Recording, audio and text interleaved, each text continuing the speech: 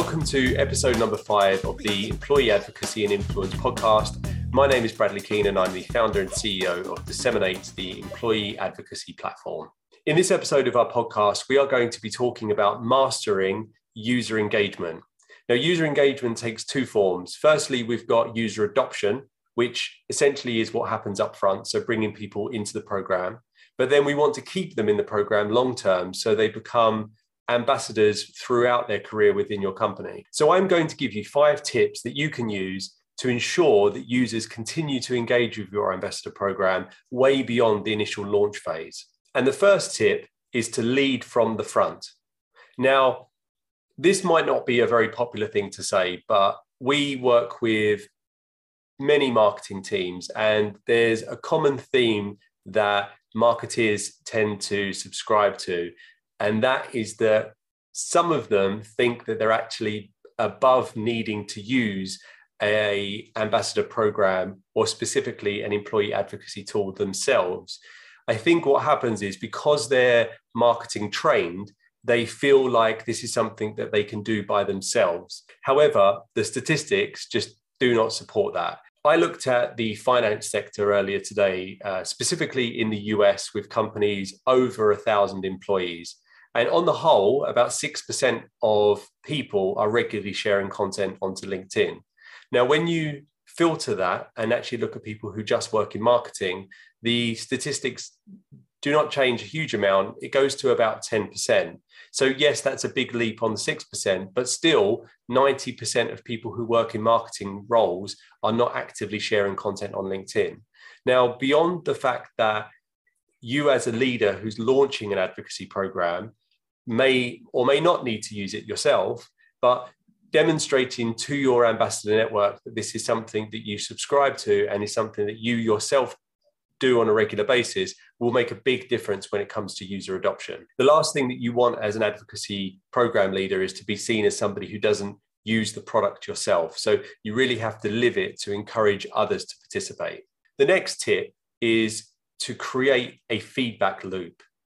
So a feedback loop is a way to communicate to your active users about the success of the program that you've actually launched. Believe it or not, it's really common for people to launch an advocacy program, bring on thousands of people into a program to ask them to share content, and then to never tell those people what the output of the content that they're sharing is actually generating. Now, like most things, we need positive affirmation for behaviors that are to be encouraged. So if you're asked to share content and you never actually see what it's doing for the business, then it's no surprise that some users disengage. And you can do this in a number of ways. So most companies have some form of newsletter. In many companies, they have many, many newsletters, and some would argue maybe too many. But using that as a way to communicate to the entire company what the advocacy program is delivering will encourage people to participate, not just new users, but also the existing leaders of the program at the moment. Now, if you're using a technology to power your advocacy program, then the probability is that you will have some function in the program that will enable you to send push notifications out to your community. So those push notifications can be used to celebrate small victories. So you may say that a certain person is the most active on social, or that somebody generated a sales lead from their social selling. But having a function that enables you to send regular messages to your community is something that we would really recommend. The third tip is to create a viral component within your invitations program. So let's say, for instance, you have a sales leader in the business who hasn't shared any content for months and months, and then all of a sudden they start sharing really thoughtful content. It looks great, the copy's fantastic. Then naturally their co-workers are going to say to them, what's happening? How have you all of a sudden become a social media superstar overnight? And what you want is the ability for that person to essentially advocate for the program and to onboard their co-workers. Now, if you use an advocacy program, like a piece of technology, the probability is that there's going to be the functionality in the program for users to invite one another. But if you're not using technology and you're using more of a manual organic process, then I would still encourage you to create a mechanism that enables co-workers to share that process with their co-workers. Ultimately, what I'm saying is just don't make it difficult for people to join your program. Our fourth tip is to harness the power of new recruits. So naturally, when you launch a program, you're going to invite people who work in your organization right now. But over time, some of those people are going to leave the organization to retire or to go and work in other organizations. So because of that, you need to build a mechanism that onboards new recruits as they join the organization. Now, I'm not saying that you ask every single new recruit to go and share your most recent blog post on their first day. Obviously, that may be seen as a little bit too much, but you probably have a social media policy document, and hopefully you have some training that tells people what is acceptable on social and what's not acceptable. But as part of that, you should be making people aware that there is an ambassador program for them to use, and really show them that this is something that is encouraged by the company. And our final tip is to not be afraid of re-engaging users who seem to have disengaged.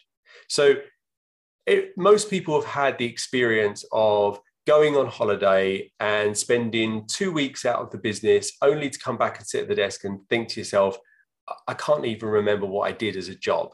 And there's a little bit of recalibration that has to take place in any job when you come back after holiday. And being an employee advocate inside an organization is not going to be someone's primary responsibility. So as they come back into the business, it's possible that the role of the employee advocacy program will fall by the wayside. So just because somebody's disengaged from your program, that doesn't mean that they've disengaged because they didn't like it. It's just that habits take time to form. So we would recommend that if you're running an advocacy program, have some kind of training that you run, even if it's on a quarterly basis, that's focused on re-engaging users who have previously shared before, and then invite those people to participate. If you're running it as a webinar, obviously you can record it and send it to those people after the event. But also maybe even look at running surveys to ask people why they disengaged. You might find that people like the idea of being an employee influencer, but they didn't like the content. Equally, they might have liked the content, but they didn't like the technology. Either way, engaging with those disengaged users will only enable you to provide a better advocacy program as you go forward. So let's summarize. We've spoken about you yourself becoming almost the model employee advocate that others can follow. We've covered creating a feedback loop so we can essentially communicate with people and show them that the work that they're doing is being recognized. We covered enabling your users to become essentially recruiters for other employee advocates using peer-to-peer invitations.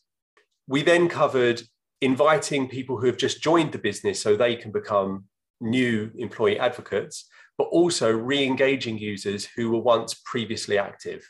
So thank you for taking the time to listen to episode number 5 of our podcast. I hope you got some value from it. As always, contact details for me will be in the footnotes of the show, along with some additional resources, but you can always contact me on LinkedIn. I'm really keen to hear from people if they'd like to be guests on the show. Either you have run an advocacy program before or you're in the early stages of planning, but it would be great to hear from you. So please do feel free to get in touch with me on LinkedIn.